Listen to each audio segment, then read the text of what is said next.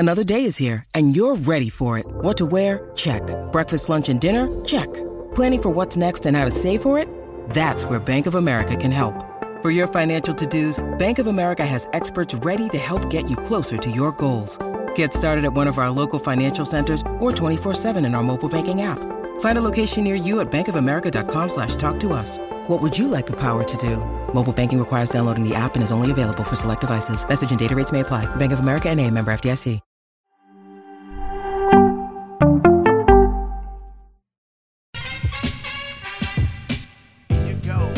Here you go.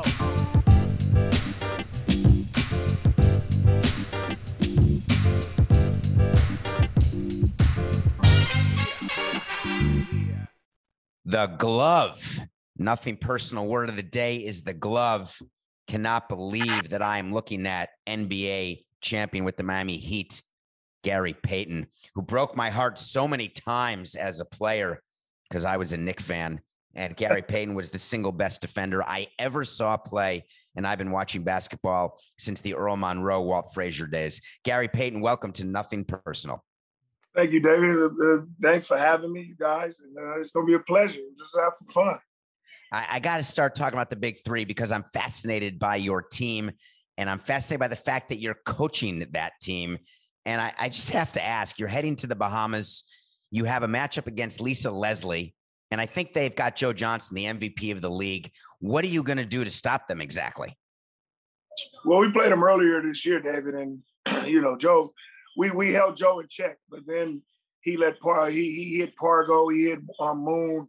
They were making shots against us, and then they beat us by 6. The year before, last year, when he got MVP, we played him in the same scenario in the playoffs like last year in the semifinals. And they beat us again in a close matchup. And I just think that our players have to just play. You know what I'm saying? We don't have to worry about Joe. I think we can stop him and slow him down. I think if we then become more aggressive and make him, react to us instead of we react to him, I think we'll be just fine. We both were 6-2 this year in the big three. And I feel good about this game on Saturday. We just got to go out and play. I seen his quotes today about the team that he's got to start off with our team, three-headed monsters, with me and Reggie. He knows we're not going to lay down. We're going to come and play, and we're going to have fun. But my team just have to be themselves. So tell me about another member of your team, Kevin Murphy. What does he mean to your team? Kevin Murphy means a lot to my team. That's my score. I needed another score from last year because we didn't have that. I saw that Rashard was slowing down with the Achilles injury that he had the year before. He didn't come back as the player I wanted him to come back as. Then we had McMoon, who was a smaller guard, older. He's the same age as me. We was in the same draft. And people take advantage. They want to post him up and do the things. And I needed a bigger guard that could score. And when I seen Murphy, I wanted him last year, matter of fact, but I couldn't get him because he wasn't in the draft pool. And this year he was. And when I got him, he's been a big plus for us. He's been scoring the basketball, shooting it. When he don't have it going for us, we struggle a lot. And David, we're the number one scoring team in the big three. So when he got it going on and Reggie got it going on, I think we're a hard team to beat. I think people need to listen again to what you just said. The number one scoring team. This is coming from one of the all-time greatest defensive players in the history of basketball, and you're now preaching offense. I can hardly believe my ears right now, Gary. But David, I'm not really preaching that because you know why? Because I talk to him all the time. I said, man, if we get stops and we're struggling, we can stay in a basketball game. They don't, in this 3-on-3 basketball, it's very hard to coach defense because a lot of the guys, if they suck in and the point guard is breaking them down, they kicking it to players over there were wide open, and it's a harder recovery. If we had 4 or 5 guys, the 4th man or the 4th man or the 5th man can recover to that and try to defend it. But we can't do that here, especially if you got a good guard who can break you down. Hey, in today's NBA, even the 5-on-5, those guys barely recover to cover the guys on the wing, by the way. So it's not just the 3-on-3. I'm agree with you on that one. That's a for sure. So how did you get into coaching? Because it's something that you're obviously good at.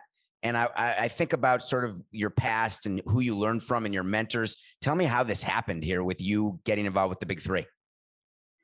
Well, Ice Cube called me. They wanted me to play at first. And I'm like, basketball is done for me. I've done what I needed to do in basketball. I don't need to do it anymore. I mean, I can coach it. You know what I'm saying? I can try to coach it because a lot of these players respect me. I can give them some good insight on how to play this game, especially 3-on-3. It's just like playing Rutgers or any playground basketball. It's just you pick up two. Hey, you want to get a good game of 3-on-3? We can play. It's the same thing. And I knew I could coach that. And if you have the right players in the right positions, 3-on-3 is easy. You know what I'm saying? If you can get a score, a good rebounding defense, big man, and another player that can score on the block, you're going to be fine and can shoot it. And that's what I've been having for the last 4 years. And it's been kind of a pleasure for me. As everybody know, I'm winning this coaching in Big Three history because I just win basketball games. I just put them in the right situation to play, and they play it. And look what the outcome comes. I've been in the playoffs every year. Did you know that you wanted to be a college coach when you started with the Big Three? Or is that something that you said, wow, I sort of like teaching and coaching and I want to do something in Oakland? How did that work? That didn't come out like that, David. It was just something that just happened. I don't know if I would have took a college job anywhere else, but the idea of being in Oakland, California, where I'm from, and it's a startup job where I don't have to live up to nothing, or I have to build, or I got something to build too. You know what I'm saying? And I got to stay right there. Now, taking over a job for Oregon State, people would have been like, "Ooh, the all-time great of Oregon State. He has to be this. He has to be that. He has to go out and recruit." With my own program, I can build from what I'm starting. I set the tone. I bring the players and the teams in there to play and stuff like that. So it was just a right opportunity, and I'm home. And I can bring the players that can play like me. I'm gonna bring players in to play like me. They're gonna play defense. They're gonna be hard-nosed kids that if they get in a situation, then with their backs to the wall, they're gonna fight it out. And I think I got them kids right now here at Lincoln University. So for people who don't know, you're taking over Lincoln University. It's in Oakland, in your hometown, where so many teams are leaving. You actually have the chance to take over that city. I'm a former baseball guy. We could talk about the Oakland A's and the craziness that's going on there, but you say you have a chance to build a program. When you start and you're offered to start this program, really, how do you start by getting the first player? What's your pitch to that first guy? You know what, David, that's a great question. And the pitch is that you guys got to look at it. You're going to be playing for a Hall of Famer. I don't care who school you go to. If you're fantastic and you have a talent and you're sensational, a scout going to look at you anywhere you at. They're going to come find you. It is what it is. And with my knowledge and with my connections, to make a call and say, I got a kid down here that I think you should come see. I think they're going to come see him, especially if he's playing the right way and he's doing the right things and he's playing to a level where he's a pro. They're going to come watch him and they're going to look at it. And I'm going to get them on TV so they can see that and things that, and I'm going to make them play teams that are credible, that they can be noticed. Like if we're playing a Notre Dame or we're playing a Cincinnati and they're coming to see, the pros are coming to see somebody on that team, on Cincinnati or Notre Dame. And then they'll be like, Gary Payton, he got a kid on there too. Let's see him. And it's a surprise guy that they say, ooh, Gary got somebody. I got to watch out for him. And that's all we need. We just need one of them breaks. And I think these kids are going to get a break. And I go into there and then I tell their parents, listen, I didn't tell you how to raise them. Please don't tell me how to coach them, because I'm going to get them to be men and I'm going to get them to be right. I'm going to get them an education. And we got to understand one thing. Everybody's not going to make the pros. So we got to have another avenue to go down. Are you going to be successful as being a teacher, a lawyer, a doctor, a fireman? You can do the same thing. and be successful. And I want you to get an education for that. And when you get an education, you got to respect that.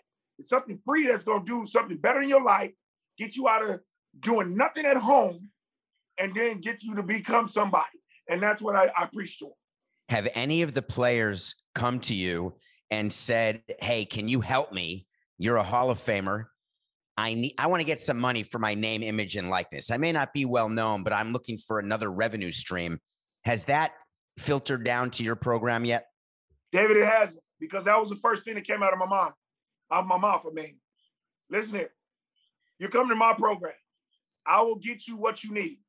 If I think that you're a kid that we can get an endorsement, we can get something for that. I'm helping you out in that way.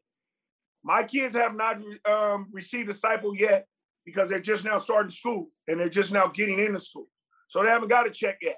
So some of them are struggling to get to wash their clothes, to get a meal. They haven't had their meal plan set yet. But I keep telling them, be patient. Everything is going to come. Don't worry about this. You're here. You're free. You save your mom and dad some money. You're doing something. You're getting free gear. You're going to school for free. You're getting free books. You're doing everything. You just got to wait and trust me and know that I'm going to make it better for you. And I am going to make it better for you. You've just become a father to another 12 or 15 people. Right? If you think about that's what being the difference between being an NBA coach. And I was thinking about your relationship with George Karl and all the different coaches you've had over the years, and Pat Riley, and then what you're doing now and what you take away from all the different coaches. And I'm curious, as you think about how you're going to run your program, not so much the way you coach the big three, although that's a part of it. Who do you think about? Who's in your head when you're talking to your guys and to your players? Which of your coaches? 3 coaches that comes to mind: Ralph Miller, George Karl, and Pat Riley. They're the 3 that comes to my mind. One, Ralph Miller had taught me that I was an offensive-minded guy. As soon as I came in there, we didn't practice with a basketball for a week. He made me sit down and do the things that I needed to do. He always talked to me. He said, the one thing, if you think you're better than basketball and you don't have nothing else to learn, hang up your tennis shoes and call it today, because you're lying. And you're not realistic, because you're going to learn something every day and every time. So somebody's going to be better than you and something else is going to create. And I took that as a kid, 17 years old, going into his program. And I took that and I'm putting that into my kids now. George Karl, I'm taking, just be special for me. You know, that's what he told me. He said, be special. I don't want to be getting up every day calling the play. 1, 2, 3. You got to be the general on the floor. And you got to make trust. I got to trust you. And if you really prove that, I won't say nothing to you. And I'm telling that in my players now. If I trust you, I don't have nothing to say to you. You got to do something special. If you make a mistake, because everything is not going to be perfect. If you make a mistake on the offensive end, how do you make it up for me? You make it up on the defensive end. Give me a big-time steal. Give me a big-time stop. Give me a big-time rebound. You do something like that. If you're struggling on the offensive end, you got to think about, man, let me stop somebody so that it'll equal out with the other player. And then with Pat Riley, the conditioning, the in shape, the championship style. That's what I put in my players now. They're on a ritual. They're on a tough schedule right now. You know, Monday, Wednesdays, Fridays, they got weights and running. Tuesday, Thursdays, and Saturdays, they got basketball where they're running. So they're there. And we're on body fat. We on pinching weight. That's what Pat Riley had us do in Miami. We had to be under. My guards have to be 5% body fat. My big men have to be 10 or 9. That's what it's going to take. And when that time comes in that fourth quarter with 5 minutes to go, who's going to be the most fresh team? I think Gary Payton's team is going to be the most fresh team. Did George Karl give you the most freedom of any coach in your career? Because there's such a history with you and George. That's interesting to hear from you. Yes, it was. I think him and Tim Gergerich, who is really, really my father. Tim is really the one who kept that relationship real good. When he brought Tim Gergerich in, and Tim Gergerich took me and put me on his wing and taught me everything I know. Them two coaches is the one that revamped me. If everybody know, I struggled my first 2 years in Seattle. Seattle wanted to trade me. They thought I was a bust. And then when our owners, the Aguiles, came in and asked me what the problem was, and I said, I need a new coach. I just can't play for Casey Jones. They granted that wish for me, me and Sean. And soon as he came in, soon as George came in and he brought Tim in, it was a wrap. You know, I made an all-star team every year after that. Think about the power you just had as a player. And I went through this with my teams where they'd come to me and say, we need a new manager, we need a new pitching coach, we need a new hitting coach. Now that you're on the coaching side, imagine if one of your players is going to your athletic director or going to your owner, whatever the case may be, asking for a change. Do you think that's too much power to give to a player? It sure. I mean, I think so, because what it is that then it makes a coach feel just real crazy, because then they're telling me, because this $40 million player, which I'm trying to make him play the right way, is unhappy with how I'm trying to teach him to be better, and he comes to the Plains and then gets me fired. You're saying the $40 million is better than the $4 or $5 million you're giving me. You're not giving me a chance. I just have no power. It's just like he should be coaching. So I would just say, yo, let the player coach then. Let him coach it. You know what I'm saying? If he knows everything, let him put the X and O's out there. Let him do the subbing, because you don't need me. You know, so that's a big problem for me. Do you remember what Kyrie Irving said when Steve Nash was hired as the Nets coach? Kyrie Irving said, I don't know why he was hired. Me and KD are the coaches of this team. And that's just a shame right there. You know what I'm saying? And that shouldn't be said. You know, that should not be said. You know, so I think that was a bad statement by him. You should respect the coaches. You should respect the guys who are put in positions. And if you want to be that guy, if you were a guy that was my superstar, and you come to me and you perform on the floor and do the things on the floor that you're supposed to, then I'm gonna bring you in on everything I'm doing anyway, because I want to keep you happy and I want to keep our team happy. So that was a situation where he should have let Steve Nash come to him and say, well, because I know Steve, I know him very well. I raised him and Jason, here in the Bay Area. So I know Steve would have came to him and say, Kyrie, what you need? What should we do? What do you like? But just to blow him up off day one, it's just kind of far-fetched. You know what I'm saying? It was far-fetched, but that's how Kyrie is, that guy. He's a competitor. He's a competitor that wants to compete, and that's just the way it went. But it's so different now, right? Because players and all of us have such a bigger platform with social media, where everything we say, there were times in the 90s in the NBA when there was a lot of stuff going on, and there's just fewer people to know about it because there was no Twitter, there was no Instagram, and players really were more like Jordan, where they didn't take a position necessarily on social media issues, on social issues. Kyrie obviously takes a major position on issues. What do you say to your players as a coach? How do you control their social media presence? How do you balance social justice and systemic racism and all the other issues that are going on while you're trying to coach a basketball team and win games? David, that's a great question. With these men, this is a big part of their lives now. That's why I'm glad that we didn't have that, because we would have been in trouble in the 90s, because a lot of things are going on in the 90s.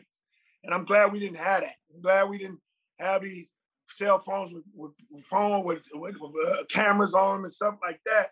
It made us a little bit better. That's why I don't deal with social media now as much. I don't be on the Instagrams posting where I'm at, all this stuff. It's about business on them Instagrams and them Twitters.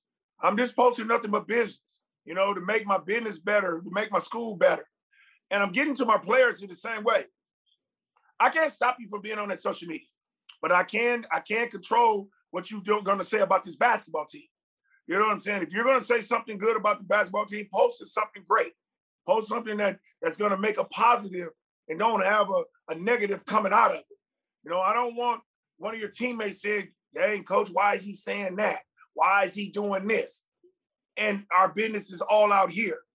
our stuff is in-house. I try to make my players be families.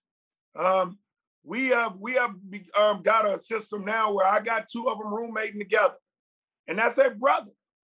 And I told him, if your brother is got class at 11, you wake up at 10:30. Y'all know y'all got to get there. You get him up. You make sure he get up. Throw water in his face if you have to. That's your brother. Don't try to downgrade him or make him act like you want to have him fail, because you're going to fail too, because I'm making it accountable of you. If he gets in trouble, I'm putting you in that responsibility, because you should have been his brother to help him, to say, come on, get it going. Call Coach Payton. Coach, he's not getting up. What should I do? And that's what I want my kids to be understanding and a responsibility. Well, I'm quite bullish on your program, because all the things you're saying means that you're going to not just get a pro out of that, you're going to get a winning team, but better than that, you're going to get real mensches. You're going to get good young men. I want to switch gears, Gary, a little bit. Just this week, would have been Kobe's 43rd birthday. And so I've been thinking a lot about Kobe, and obviously you played against him. And I was thinking about what was it, the 03-04 season?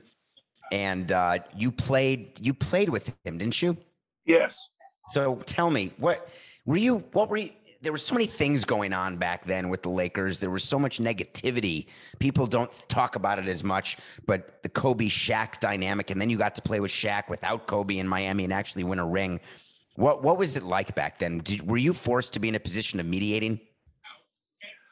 Well, that was an interesting year. When me and Carl basically signed with the Lakers, I was coming for Shaq, and then Carl was coming for me. So we were coming together. That was probably the first super team, with the four of us. We were looking forward to that. And then what happened with Kobe. He got into a situation. And then what happened to Shaq. He got into a situation with Dr. Buzz. So everything was kind of not meant to be. It was just up in the atmosphere. God probably didn't want it to happen. And when we got into the season, it was just a little bit different. You know what I'm saying? I had heard about all the tension between Shaq and Kobe. It wasn't really like that. It was just that you had two brothers who was a bigger brother and a little brother, and they were competitors. And they wanted something out of the other one. The other one wanted something out of this one. And they were acting like brats. That's it. That's all it was. It was just acting like brats. You know what I'm saying? And the big brother wanted the little brother to respect him. The little brother didn't want to do it, but it was okay. Then you got the two big uncles to come. And that was me and Carl. So one of the uncles took one of the nephews, and the other one took the other nephew. And I really got to know Kobe like that. And he became really, really close with me and a little brother. So as that was happening, we brought it all together. You know what I'm saying? It was good. It was good. What people don't understand, Carl didn't play 62 games. Shaq didn't play 39 or something. Kobe didn't play about 35. It was what it was, and we still made it to the championship. It was just that it was just a thing that just wasn't meant to be. It just wasn't meant to be. But I'm glad I got a chance to be on that team and meet Kobe, because after that, we became really, really close. And, that really broke my heart, and is really, really getting to me now, because that kid, was a kid that, was really special, and he still should be here. The Carl you're talking about is Karl Malone, of course, the longtime Jazz who did go to the Lakers. And the thing with Kobe, it's almost as though you were put in a position, you called yourself an uncle. And it's an interesting comparison to what you're doing now, not just coaching the big three, but also with these college kids. You're going to be their coach, their father, their uncle, and you're going to watch them as they grow. And as you watched Kobe grow, what would you say made you the most proud as he then sprouted after being with you? Was it winning an Oscar? Was it becoming the charitable man he was? What would you say about Kobe that you saw in 03 that the world didn't see until after? The kind Kobe where everybody just thought that he was selfish and he wasn't the person he was, just a guy with talent. Nobody knew Kobe. I got to know him as a person, as a young man, as a person who would fill his heart out to everybody and do things. It wasn't like that what people think. I'm just trying to tell you guys that. Kobe was a guy where he had feelings. He had a lot of things going, but he just was a dog. He just was a guy who wanted basketball, was grit on the basketball court, and a dog. He just did what he had to do to win. That's it. And that was all it was. And I don't have no problems with that. That's the way you have to do it. It's just like with me. I had to talk a lot of trash to get my game to where I wanted it to. But I didn't care what nobody thought about me on the court. That was just is what it is. But off the court, I'm the sweetest guy. You know what I'm saying? But Kobe was the same guy. And people didn't know that. And they didn't get to know it. But they were about to get to know it because he had just taken over women's basketball. And he was going to take over women's basketball with his daughter, Gigi. And it just couldn't be, you know? And I think right now it would have been a big difference in girls basketball right now because Kobe would have took over. He would have been having everything going right now, programs, everything. He was just about to start on this. And people just didn't know it. And they would have seen his heart there. For him to come out of basketball and then start coaching his daughter and being on the sideline and flying them everywhere they was doing and giving them stuff. People were understanding that. And so finally, you leave the Lakers and you come to our hometown team, the Miami Heat. Instead of Shaq and Kobe, you had Shaq and D. Wade and Pat Riley, and that year ends with a ring.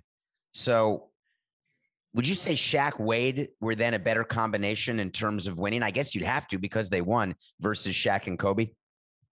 I couldn't say that. I'm not going to compare that. I think Shaq and Kobe was probably the better of the one. At that time, Dwayne Wade was only 2 years in the league. He just started, and then he just had a phenomenal playoffs. Phenomenal. You know, and I was the oldest one on the team, and I was the captain. So I had to just say, hey, look at here. Shaq, step to the side, man. Let this young guy get down. You called him Flash. That's what he is. Let him go. And he took us to the championship. But as you look at it, Kobe and Shaq was a little bit different. They won 3 in a row. They won 3 championships in a row. You know what I'm saying? So we can't say that. I think that duel was remarkable. They went through a lot of grind. D. Wade and Shaq did the same thing. But I don't like to compare stuff like that. I think what was your favorite memory? Gary, what was your favorite memory of the championship season? What's the moment when you said, not the end of the last game, but the moment during the season when you looked around and said, wow, we can win a championship here? When we all just said, forget it. Let's stop thinking about what Pat is trying to put into our heads. Let's just all play for ourselves. When we had a team meeting, I just told them, forget Pat. Care less about Pat. Pat is our coach. We're trying to win this for ourselves. Think about ourselves. Think about our team. We're playing for each other. Don't worry about what Pat gonna put on the floor, what he's saying, how he act crazy. Whoever get on this floor, just play hard and leave it on the floor. And I've seen that when we went on like we won 16 games or something in a row or something like that and got back into the playoffs and everything. And then when we got in the playoffs and then we did what we did to Detroit, I knew that we were going to be the team to beat. And once we got to the finals and we got down 2-0, I went in there and I told them we're going to win all 3 games in Miami. And we're going to be up 3-2. And then we only have to win 1 game in Dallas. And we came out and won the first one in Dallas, and we beat them 4 straight. And I knew that was we were the team right after we beat Detroit that year. Did Pat lose the locker room a little bit that year? Because that happened to us when we won the World Series. There were times when our manager lost the clubhouse. Well, I don't think Pat lost it. I think Pat was the one who really, really put it together. I think he made a trend because we had a pot in the middle of the floor. And it was almost like rings and things. We threw a lot of stuff in there. Things that we're going to think about what's good in our life and what's treasured in our life. 15 strong, it was called. And that's what we had to do, 15 strong. And that's what I'm doing with my team. I brought that from him. I told our team, we're 15 strong. We got to stay together. And that, I think when he changed that way and didn't want to be the militant type of coach, and just have us be together. And he stick with us. And we threw every 15 of us threw something personal into that pot. And he said at the end of this year, when the goal has been reached, we can go in there and get it again with something special and get one of something who threw it in there, take theirs, not yours. And we won it, and we did it. What did you throw in? Well, I threw in one of my mom's ring, her wedding ring. I got it from my mom. And what did you get out? Well, I took out Shaq crazy, but he be throwing in stupid stuff like draws and that stuff. I wanted to take that, so I took what he threw in because he thought that was good because it was his lucky pair of draws and stuff like that. So it was good. So you traded your mom's wedding ring for a pair of Shaq's drawers. How big are Shaq's drawers? What do you use them for? Like a blanket? That's what we got. And I got them now framed. That's a big frame. Yes. All right. I want to get back to the big three because tomorrow you're starting the playoffs. You're going to be in Atlantis in the Bahamas, which is a nice treat. You're trying to win the Julius Erving Championship Trophy. I'm rooting for you to beat Lisa Leslie's team because you're here on Nothing Personal. And I want people to watch on Paramount Plus and on CBS. And I want to end this by putting you on the spot for 1 second, Gary. I want your top all-time big three team. If you can draft a team all-time, anyone you've played with, anyone in your era today, anyone, who is it? In my era. Or today's era, anybody. Big three. And I gotta choose five, right? Please. I'm going to do John Stockton. I'm going to do George Gervin. I'm going to go Wilt Chamberlain. Then I got to go, it was at three. I got to go Magic Johnson and Larry Bird. Who's going to be hitting the threes? You got Bird out there on the wing? Bird out there shooting the threes. I got John running the point. I got George Gervin giving you all kind of buckets everywhere.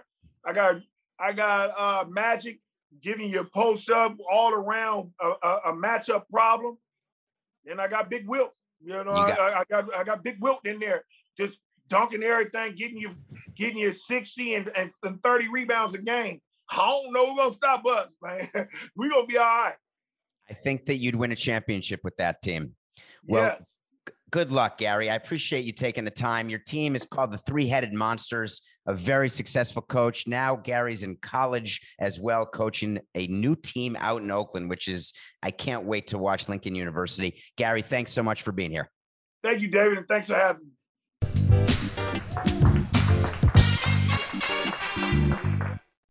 Introducing Wondersuite from Bluehost.com, the tool that makes WordPress wonderful for everyone. Website creation is hard, but now with Bluehost, you can answer a few simple questions about your business and goals, and the Wondersuite tools will automatically lay out your WordPress website or store in minutes. Seriously. From there, you can customize your design, pick your brand colors, and add blocks. No custom theme or coding required. You'll get content suggestions that you can keep or revise, and with Yoast SEO built in, we automatically help you get found in search engines. From step-by-step guidance to suggested plugins to an AI-powered help bot, our built-in tools make WordPress wonderful for everyone. Whether you're a beginner or a pro, you can join over 2 million Bluehost users. Go to bluehost.com/wondersuite. That's bluehost.com/wondersuite.